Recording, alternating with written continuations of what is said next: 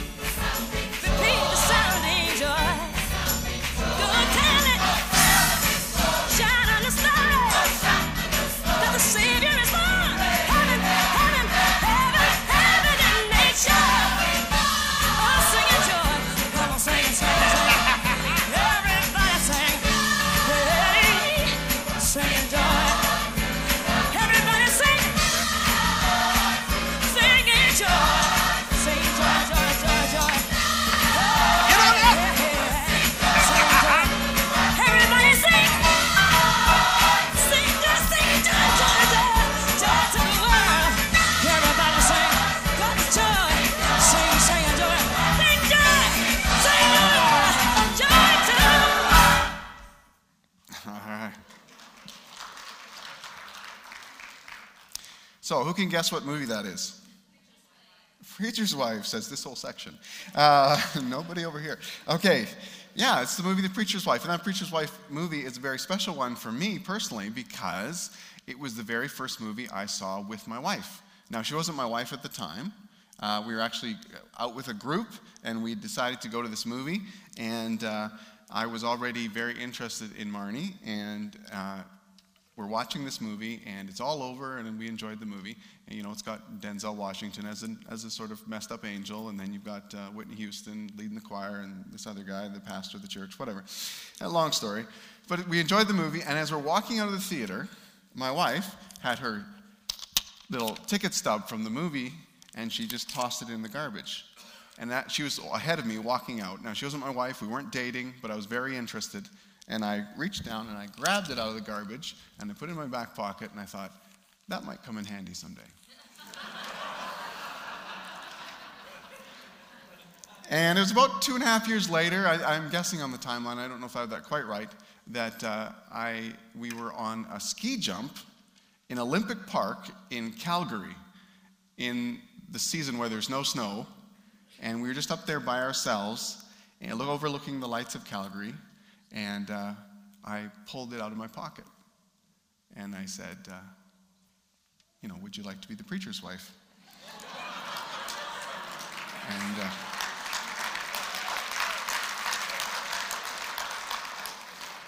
there was a ring, too. I wasn't that cheap. Some of you are thinking, Steve is just saving money. Steve is just saving money again. Anyhow, I always thought it was a good plan because if she said no, I could always just, push her off. Anyhow, just kidding. This, by the way, in case you're wondering if this is the actual one, this is not the actual one. It's scrapbook somewhere. This is a ticket stub from The Last Jedi. And I went with a couple friends this week from the church, and I won't spoil the movie for you, but it's no Preacher's Wife. Let's just say that. Anyhow. We've been talking about being caught off guard. And caught off guard, sometimes we talk about how, have you ever opened a present? I mean, for my wife that day to see her ticket stub from a movie that way back when we weren't even dating and she wasn't even sure if I was interested. I think that was one of my most favorite moments of catching someone off guard with a present. Have you ever been caught off guard? Just totally, in a good way. Blindsided. You open a present maybe at Christmas and you go, whoa, that's more thoughtful, that's more than I ever thought it would be, that's a better present than I ever thought it would be. Sometimes, do you ever like to downplay a present? Like put it in sort of shabby wrapping paper or really just wrap it in newspaper or just throw it in a plastic bag, but then inside it's amazing? right? You sort of lower the bar and then boom, jump over that bar, no problem, right? It's fun. Surprise is a wonderful, fun thing. And we've been talking all through Advent, we've been talking about being caught off guard by all sorts of different things. And today we're going to add one more. But in order to do that, I'm going to ask Nolan Barkley and Perry Jacobson to come, and they're going to be our Advent readers for today. So you guys welcome them.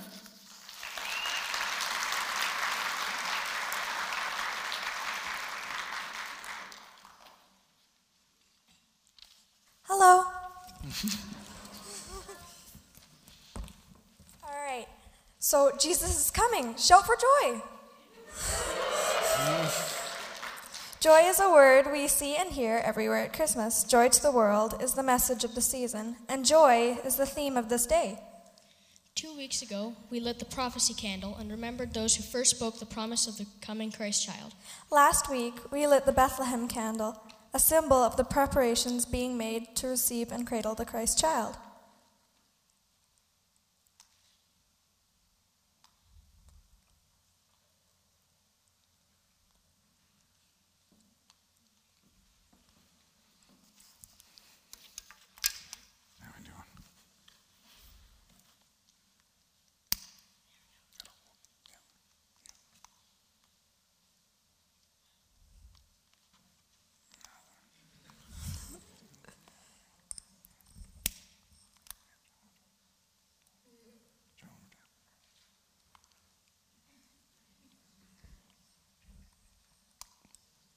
See, Advent is awesome. It's always about anticipation. Okay. Can you hold it? Okay. Yes.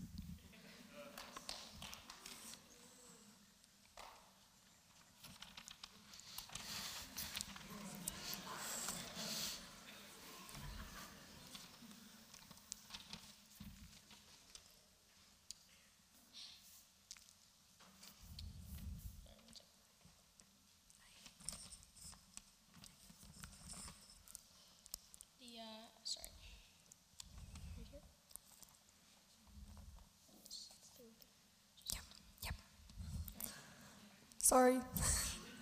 Technical difficulties. The third candle on the Advent wreath is called the Shepherd's Candle. It remembers the first line of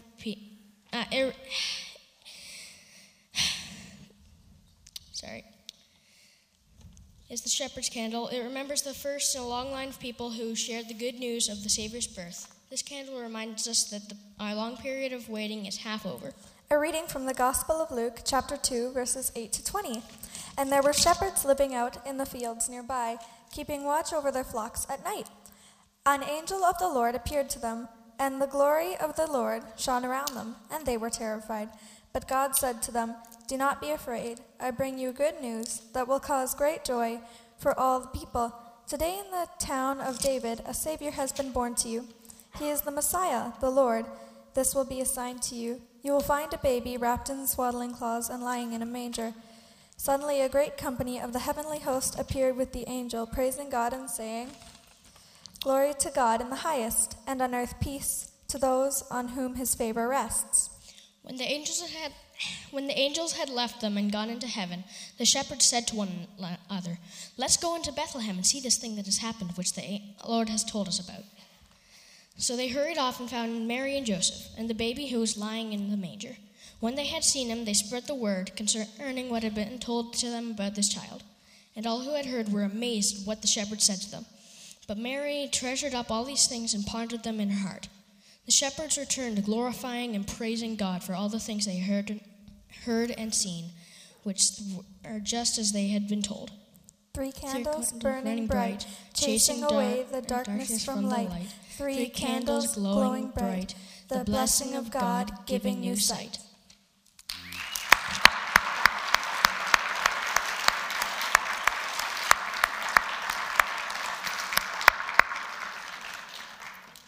All right, great job. Thanks for leading us in that.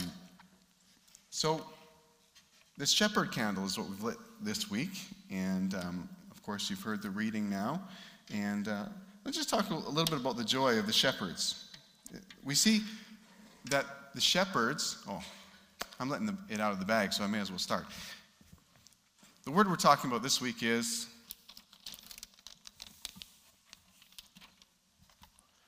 it's either joy or jam, right? Right now you know. Joy. Oops. Now it's my turn to have challenges, technical difficulties. All right. There we go. The word is joy.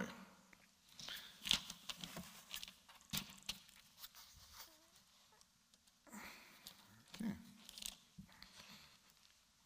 Of course, that's the song Whitney Houston was singing, and that's the verses that we're reading.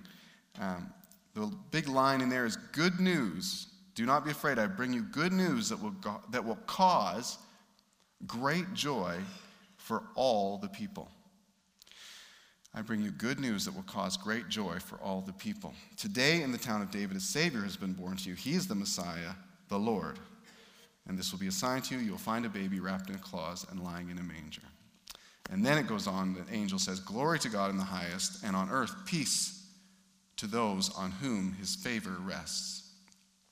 So you can see the joy of the shepherds in some of their responses, right? You see that they hurried off, they dropped what they were doing. I don't know how that worked. Like, just do sheep take care of themselves?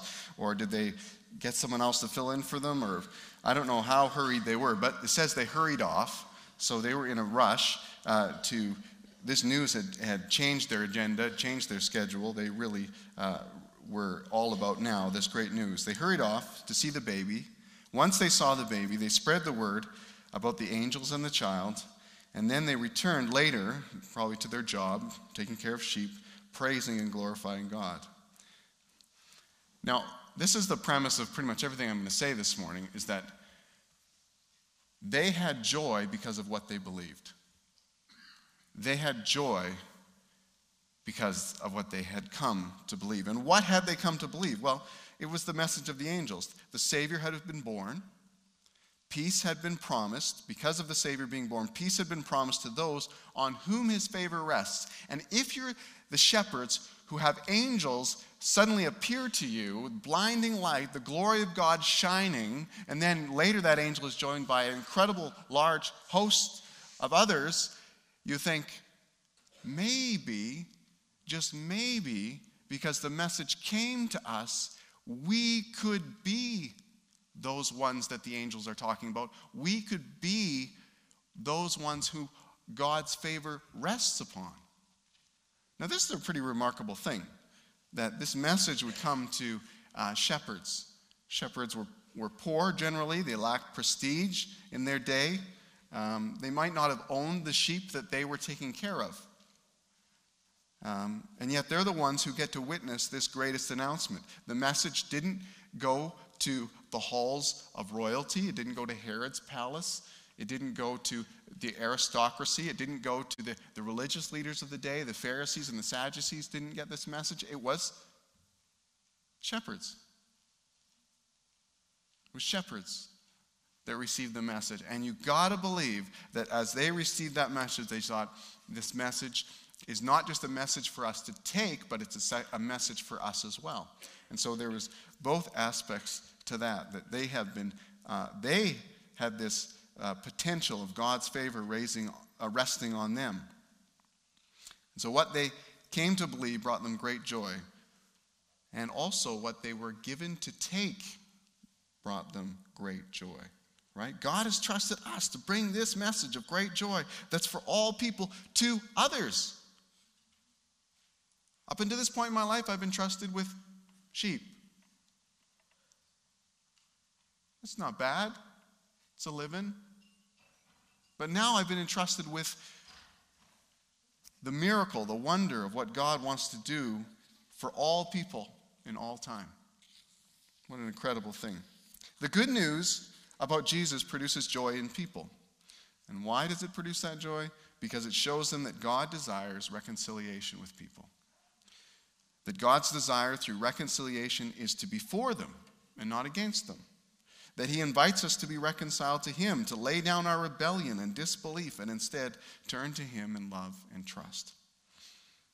So we see what the shepherds believed produced joy in them. But now let's just speed right up to the modern era, to where we live.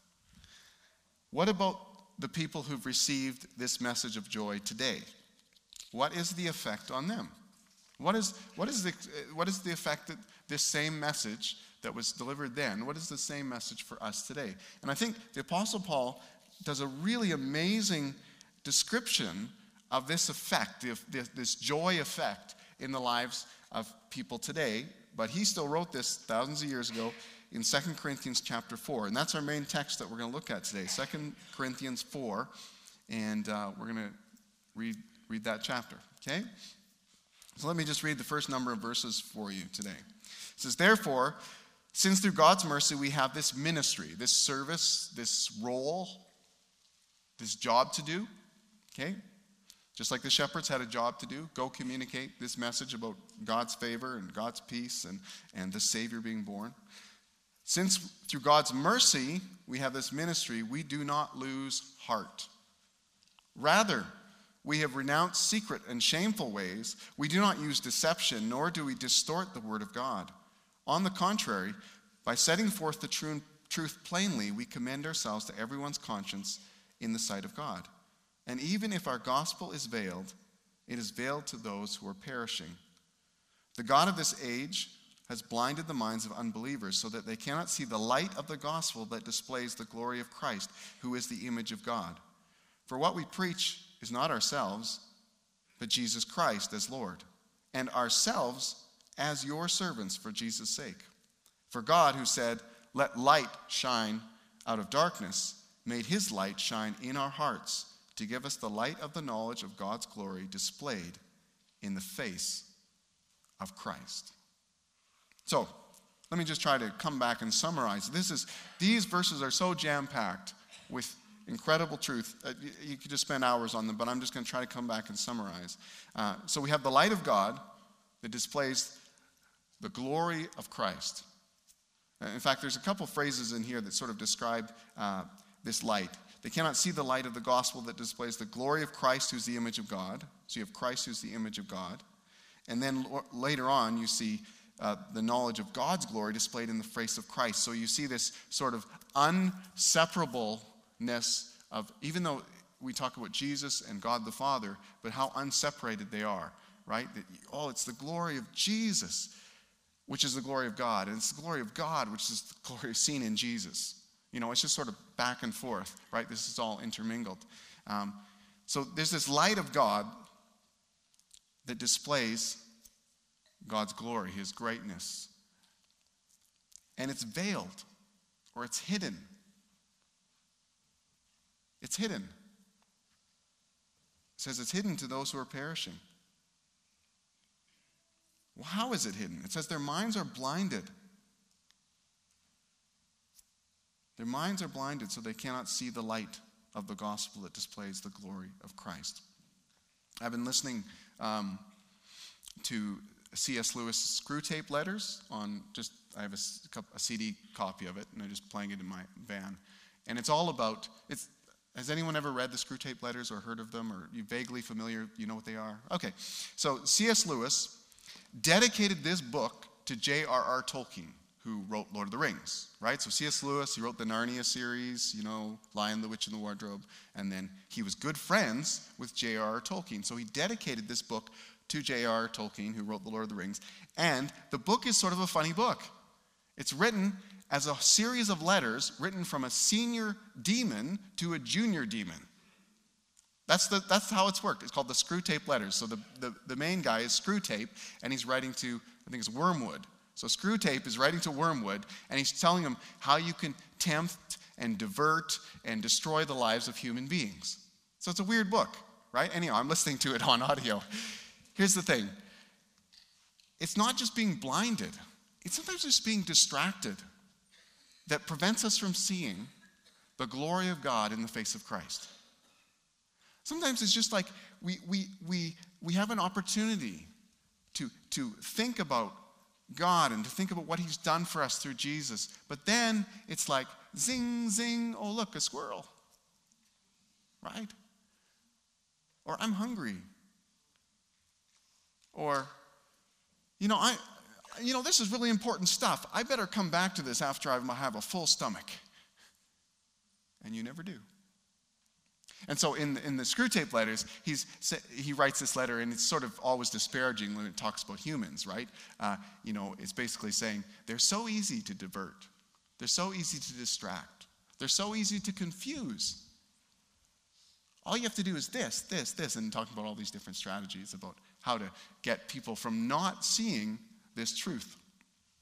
Anyhow, it's sort of a fun book, and I'm really enjoying listening to it. But back to the reality here. We have the light of God that displays the glory of Christ, and people's minds are blinded to it. They can't see the light of the gospel. But here's the good news. God can make it shine in our hearts. God makes it shine in our hearts. The light of the knowledge of God's glory displayed in the face of Christ is sort of the focal point of his glory. And God has entrusted us with this treasure to enrich the world. So, let's go back to that big phrase. Let me read it to you again. The God who said, "Let light shine out of darkness," made his light shine in our hearts to give us the light of the knowledge of God's glory displayed in the face of Christ. You know that song, Mary, did you know, right? That your baby boy would, etc. And all the different things that the baby would know, right? That Mary should know, right? That she didn't know, maybe she should know, maybe in the future she would know. Interesting song.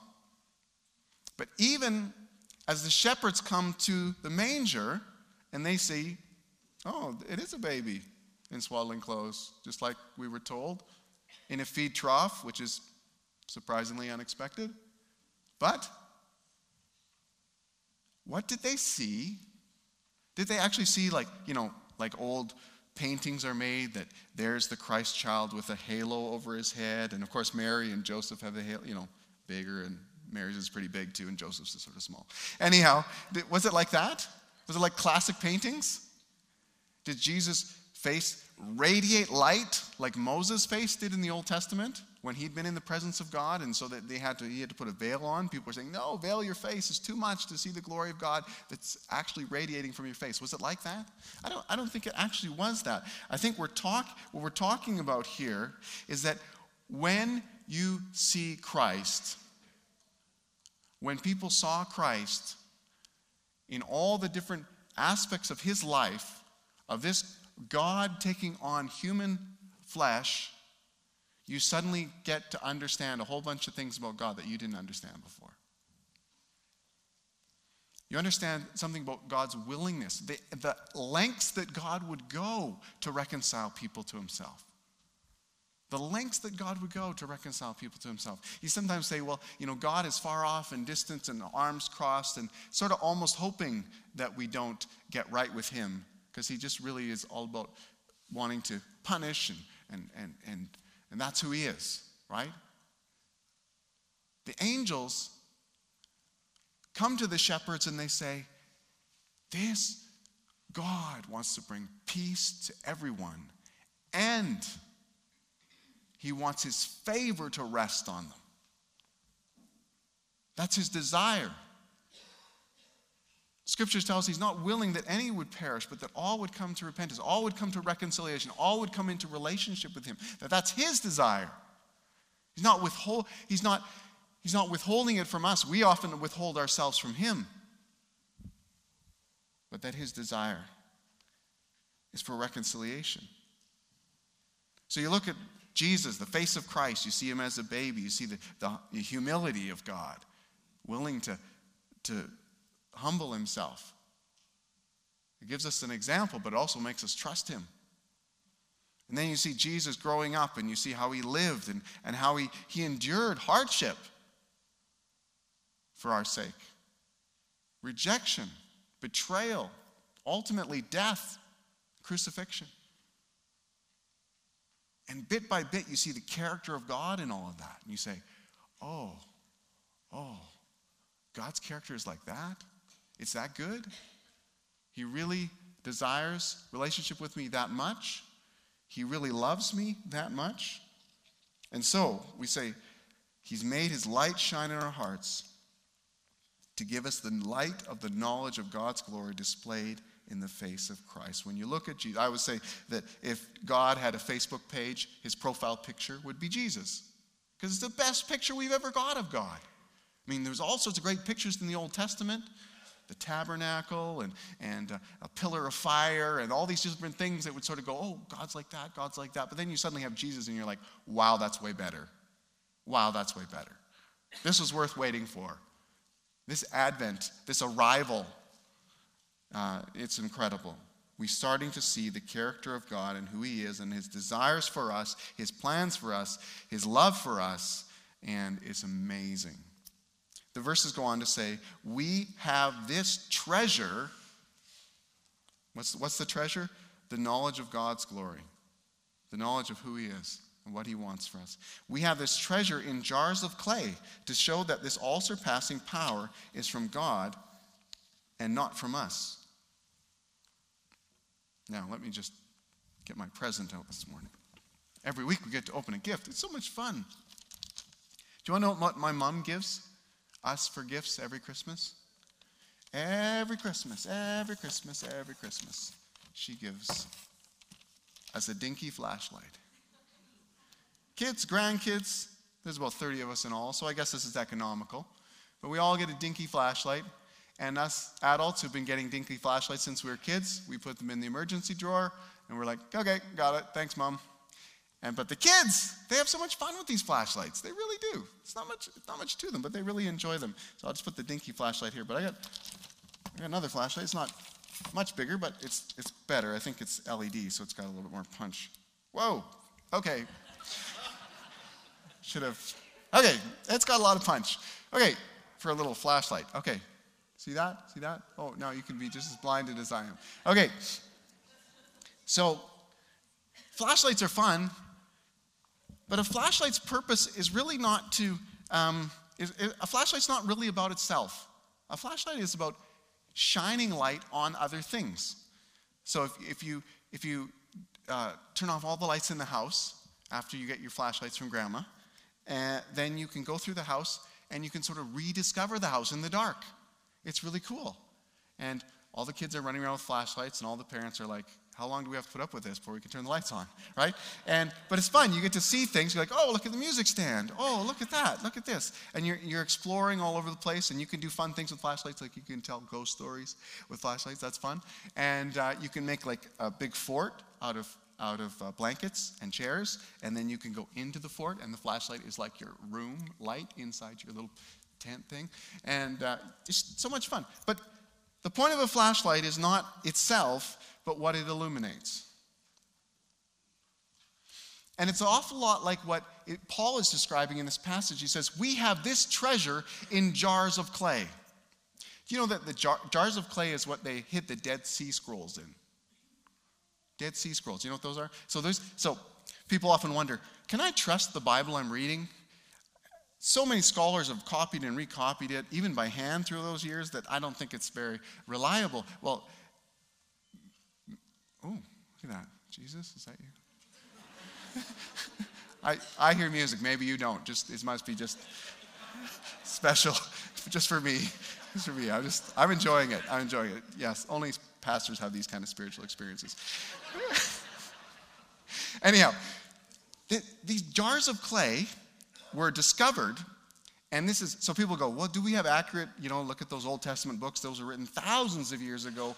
Are they accurate? Do we have accurate copies of those today? And people found these scrolls, and they dated them, and they found out they were, super, super old, and then they opened them, and they found copies of Isaiah and all these Old Testament books, and as they're reading them, going, this is exactly the same as what we got today. And it was a great thing because it was just affirming that, hey, those scholars did a great job. God obviously had his hand on that process because we have really accurate versions of those original texts. But you know what? The treasure is not the jars. The treasure is what's found in the jars. You can make a clay pot to store something, but that's not the treasure. Clay pots break. They're not a permanent thing.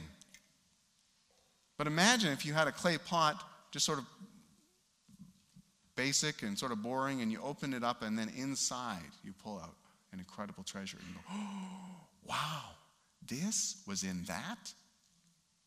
This was in that? And that's so common.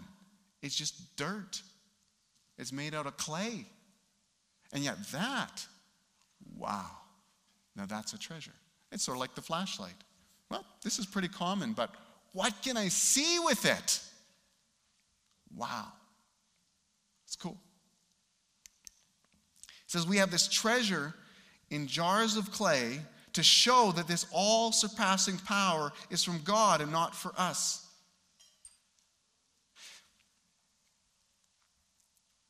What we proclaim that is really good news is not that we are great, but God is great.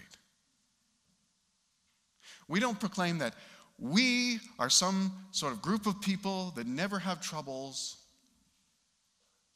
that we got life all figured out, that we've got just everything tickety-boo and all in a line. Listen to the description of us. It says we're hard-pressed. That's not a really great selling feature, you know. Come join our group. We're hard-pressed. I'll just read all the negatives, then I'll read all the positives, so I won't read it like it's written there. We're perplexed. Christians are hard-pressed. They're perplexed. We're persecuted. Come join us. You'll really like it.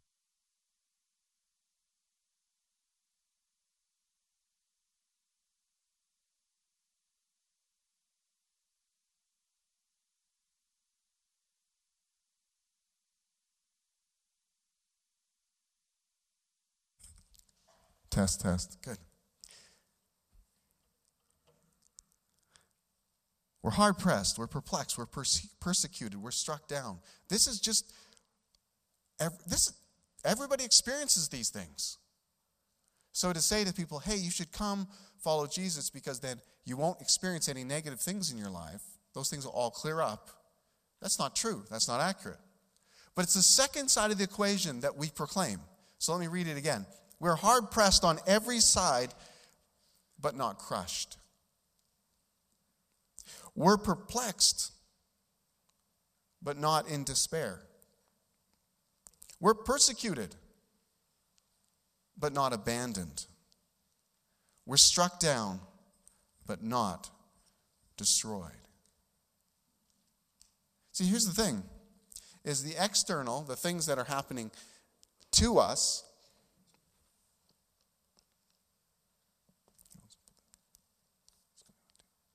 the external, the things that are happening to us, are the kind of things that happen to everybody. But the internal, the good news, the good news about Jesus is he does a work inside that changes the outcome. It doesn't always take away the circumstances. I mean, God can take away circumstances, but that's not always the case. In fact, many times, the way that the light shines the brightest is when the circumstances don't go away. What is joy? What is joy? I read a bunch of definitions. They were really good. Long ones that smart people thought up. And at the end of it, I thought, joy is pretty much what you think it is, at its most basic level. Some people would say happiness or being glad or something like this. But, you know, joy, it doesn't have to be really complex. But do you have joy in something that endures when you're hard-pressed, when you're perplexed, when you're persecuted, and when you're struck down? I think that's the big question, right? Sometimes we say, well, happiness comes from things that happen. Happiness happen, right? So things happen, circumstances, and they're good circumstances, so we're happy. But is there something that's so bedrock solid, that does unchanging in our lives, that cannot be taken away from us, that can put an enduring sense of well-being within us, of joy within us? Well, this is what the shepherd's message received. The fact they received that message, it's the message that we've received as well. Listen to how it gets a little worse before it gets better. Listen, we always carry around in our body the death of Jesus, so that the life of Jesus may be revealed in our body. Remember, jar of clay. Now, imagine that the jar of clay has light in it, okay, because it's a little bit of the metaphor. So you can't see the light, but then you open the lid and you see this brilliant light coming out of it, and you go, wow, that light is amazing. It's just in a clay pot, but it's amazing.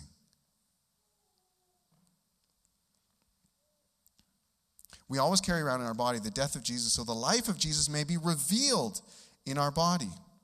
For we who are alive are always being given over to death for Jesus' sake, so that his life may also be revealed in our mortal body. So then death is at work in us, but life is at work in you. Okay, let's just stop here. So this sounds really like, okay, some people who are these jars of clay, these followers of Jesus, experience death. But it's not purposeless death. Even though you say, well, that's horrific or horrible or terrible, or why were they killed? The death of a believer is never purposeless. God says, precious in the sight of the Lord is the death of his saints. It's always purposeful. Because God is working purpose out of every single aspect of our lives. He's always working for good. God works for good to those who love him, for those who are called according to his purpose. And the good that he's working out in our lives is many faceted. One of the facets is conforming us to the image of Christ. That's what I was quoting Romans 8:28. Romans 8:29 tells us that part. That God wants our character to become like Jesus on the inside, so we can love like Jesus, so that we can be humble like Jesus, so that we can serve like Jesus, so that we can stand courageously like Jesus for the truth, etc., etc. All those things that we find hard to do, God wants to change our character in us. That's how he's working good out of our lives in all sorts of situations. So one of the best ways for a jar of clay to show its light is when it gets broken. I talk about taking off the lid, but let's be honest.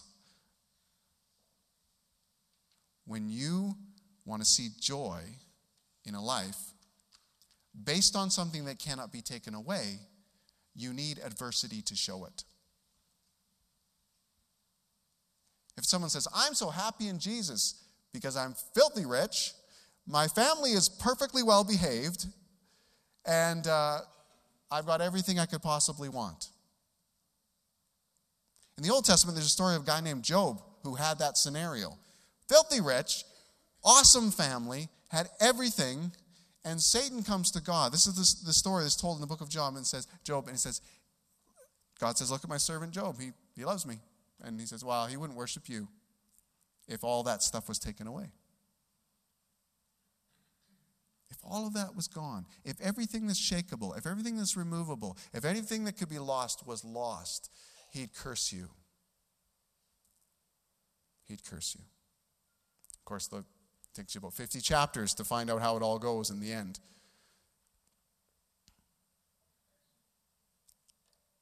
Joy in Jesus.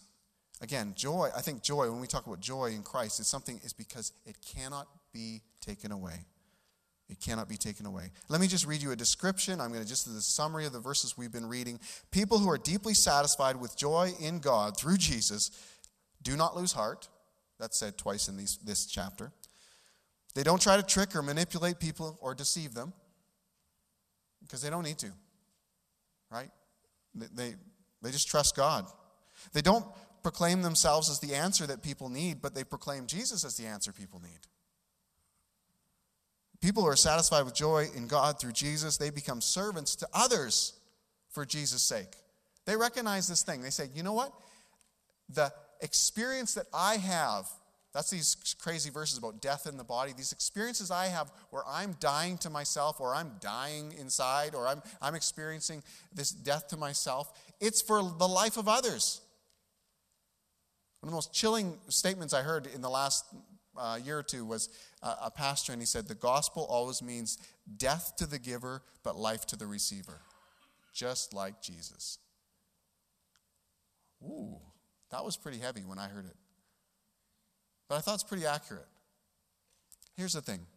God has made us so undeservedly rich in him when he gives us his eternal life, when he gives us his unremovable presence, when he gives us all that he has in who he is, when he gives us himself, he makes us so rich that no one can ever make us poor again. And I'm not talking about money. He makes us so rich in him that nothing, not hardship, not persecution, not physical infirmity, it's possible to have a joy rooted in God that cannot be removed. And the best window to see if that joy is there is affliction. Are you going through a hard time?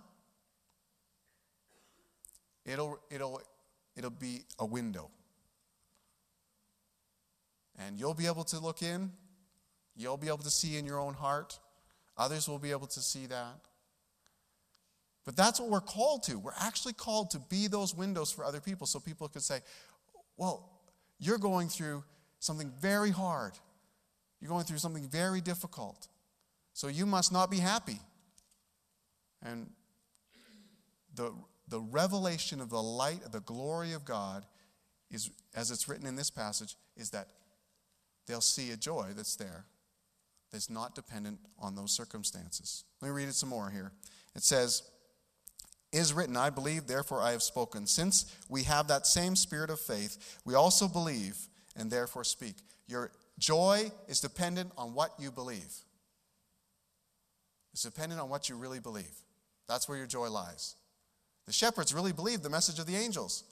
So they hurried and they ran off and they were excited and they praised God, and all these things naturally came out of them because they believed. Because we know, here we go, we know, this is the thing to believe, we know that the one who raised the Lord Jesus from the dead will also raise us with Jesus and present us with you to himself. We know that. We know that the one who raised the Lord Jesus from the dead will also raise us with Jesus and present us with you to himself. I remember talking to my dad. He passed away this summer. And I remember talking to my dad about a year and a half ago, and just how nonchalantly he said, well, yeah, I'm getting pretty old. I'll probably be with Jesus soon. And, just seemed pretty content with all that and happy. And I thought, wow, this really is a living hope that he has. This really is something that is just so solid in his life. He's like, yeah, I'm going to be with Jesus soon, and life will be easier, and with him, obviously, and, miss you guys, but, that's just how it's going to go down. Like, whoa.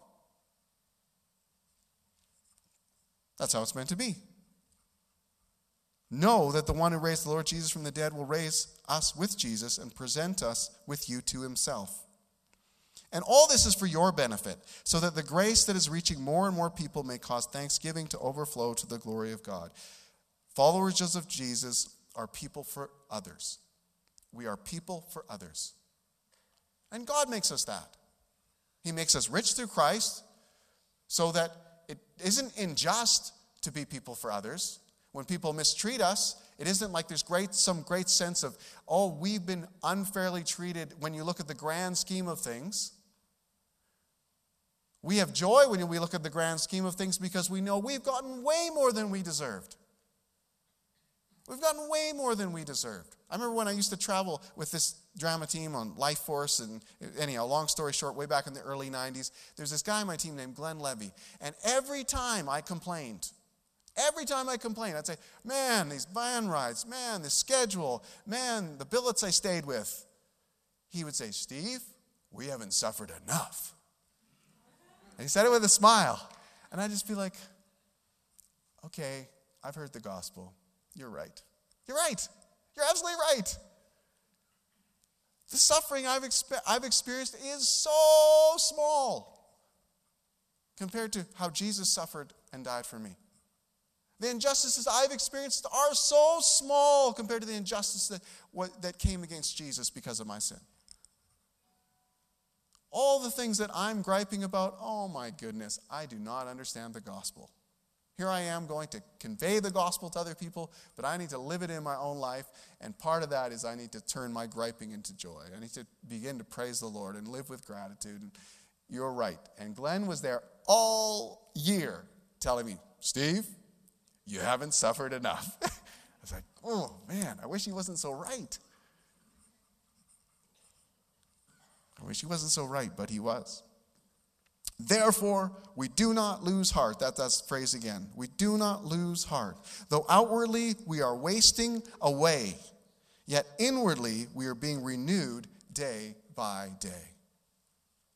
Listen to this part. It gets even more powerful. For our light and momentary troubles are achieving for us an eternal glory that far outweighs them all. Oh, so these people weren't afflicted much? No. Families were being torn apart, imprisoned. Christians were being killed.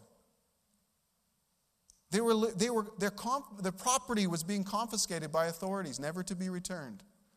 They were losing their wealth, their prestige, they were losing their status, they were losing their health, they were losing their jobs, they were losing their lives. And they say, for our light and momentary troubles are achieving for us an eternal glory that far outweighs them all. So we fix our eyes not on what is seen, but what is unseen. For since what is seen is temporary, but what is unseen is eternal. So people who are deeply satisfied with joy in God through Jesus, they know that the surpassing power is from God and not from them. They know even if they're outside, on the outside they're being attacked, inside they understand that God is there to maintain them, to help them be resilient and joyful. And even if they're given over to physical death, they know that that is so that God's eternal life can be revealed to others. They know that the one who raised Jesus will raise us with Jesus.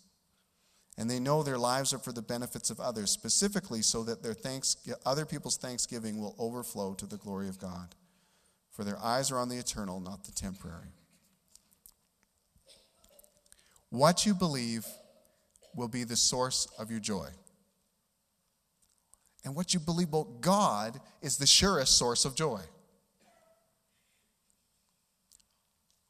My wife and I are foster parents. We've just done this for a few years. I know lots of you have probably done it for longer or experienced it in deeper. We sort of dabbled in it for a few years.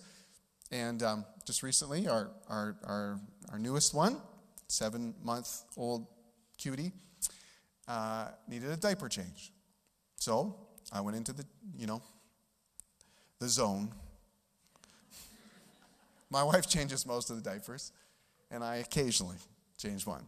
So I'm in there with her, and I'm, being friendly and trying to be fun and making faces, and she's crying a little bit, and I thought, okay, but she'll be happy once her diaper's dry.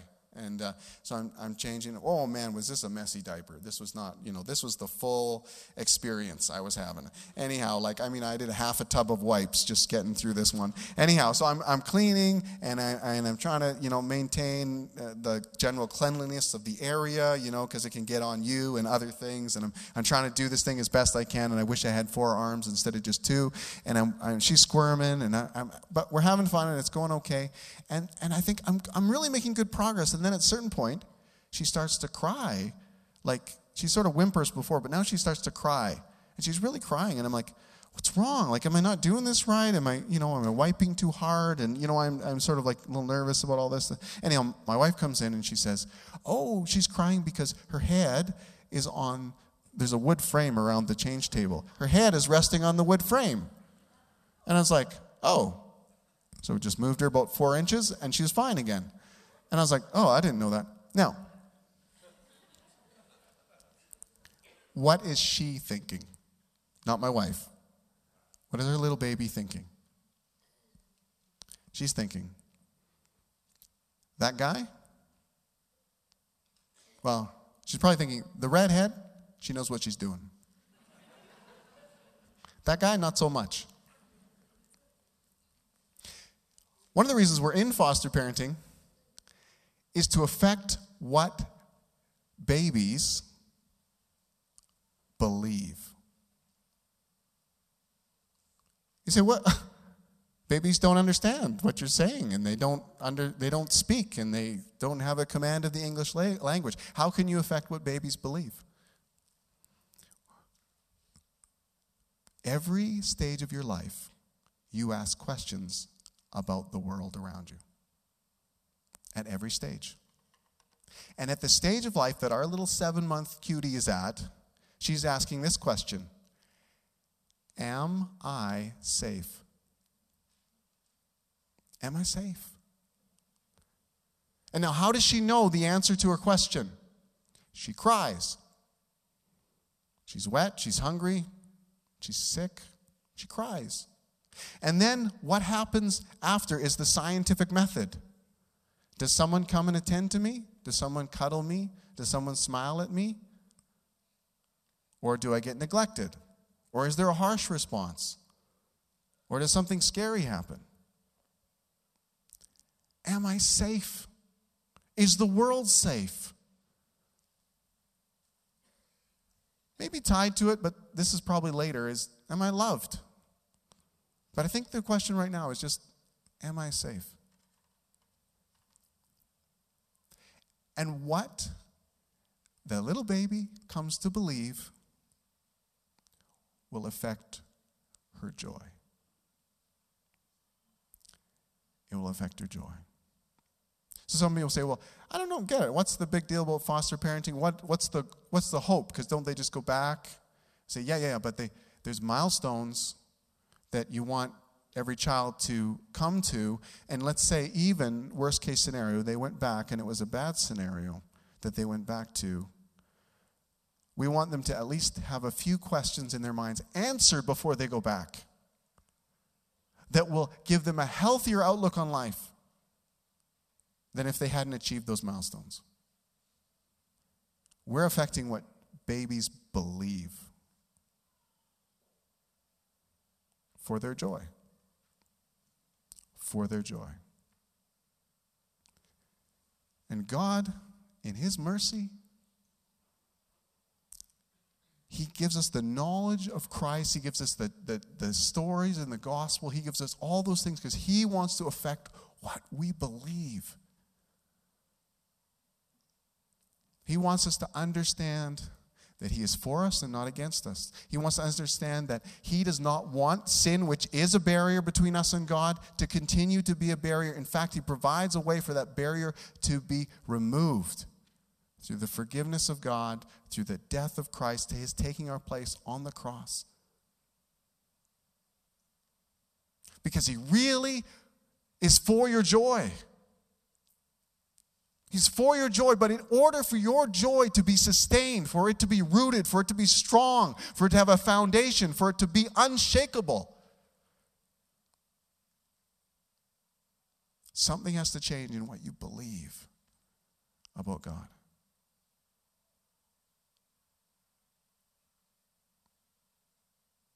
About God's approach to you, about God's love for you, about God's intentions towards you. A lot of us are asking that question, just like a baby says, am I safe? We're asking a question, can I trust God with my life? Can I trust God with my life? And God, in His plan, gives us Jesus so that we can see the character of God, we can see the glory of God, we can see the reality of who God is and His approach towards us, and so that we not only see how to live, but we see that we can trust Him. And that's what God is desiring for you. He wants you to live in joy, but He knows that joy will only come as you trust Him. When that faith is rooted in trust for Him, it'll be unshakable. And it will shine. It will shine when you're afflicted. It will shine when you suffer. It will shine when all the other worldly supports are taken away. Everything that can be shaken will be shaken, so the unshakable can emerge and be shown for what it is. Will you stand with me?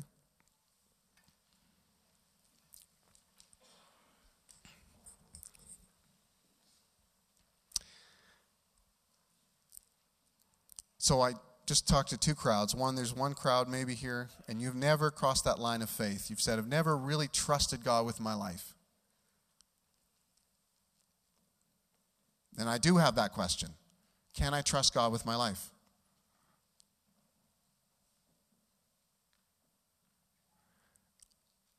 most people I know don't get all their intellectual questions answered before they actually cross that line of faith. Some of them do, get some. But I think most people, they come to a point and the Holy Spirit illuminates inside of them. He illuminates their hearts. And suddenly, they're saying yes to God. They're responding to God. And I pray that's where you're at today. If you're there, that you could say, you know what, I don't have it all figured out, but you know what, I think I need to step forward in trusting God. I need to step forward and say, yes. I don't know it all. I don't know all this means. I don't even know. I don't have all my questions answered, but I'm going to step forward in trust and trust God with my life. The second part is some of you who've been walking with God, it's easy for us to get off of that path and get off that path of where the joy of our salvation sort of declines in our lives. It just becomes serving and only that. And instead, we look for other things to sort of be a substitute in those seasons. I think of King David, how he went after another man's wife to be a substitute for joy in his life in a certain season. And when he came back to God, he said, "Restore unto me the joy of my salvation and renew a right spirit within me." So maybe you're there. You're saying, man, the joy of my salvation has really declined. And yet I recognize that God desires for me to live in joy. He desires my greatest joy for me to discover it in Him and in relationship with Him. And I actually have gone other places to find that. And so maybe that's the second crowd. You say, oh, I can recognize that. Let me pray and lead you through. For that first group, let me just come back to that. Lord, you see our hearts. You see our doubts. And I just think of that in that one who came to you and said, Lord, I believe, help my unbelief. Oh, it's so simple that we can come to you like that.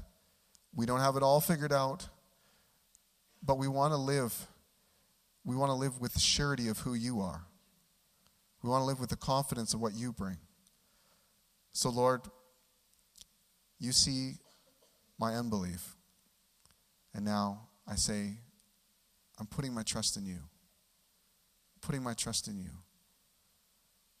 Would you help me? Would you guide me? Lord, I'm taking just a baby step here today, but I just trust that as I step one step towards you, you run to me. You run to me.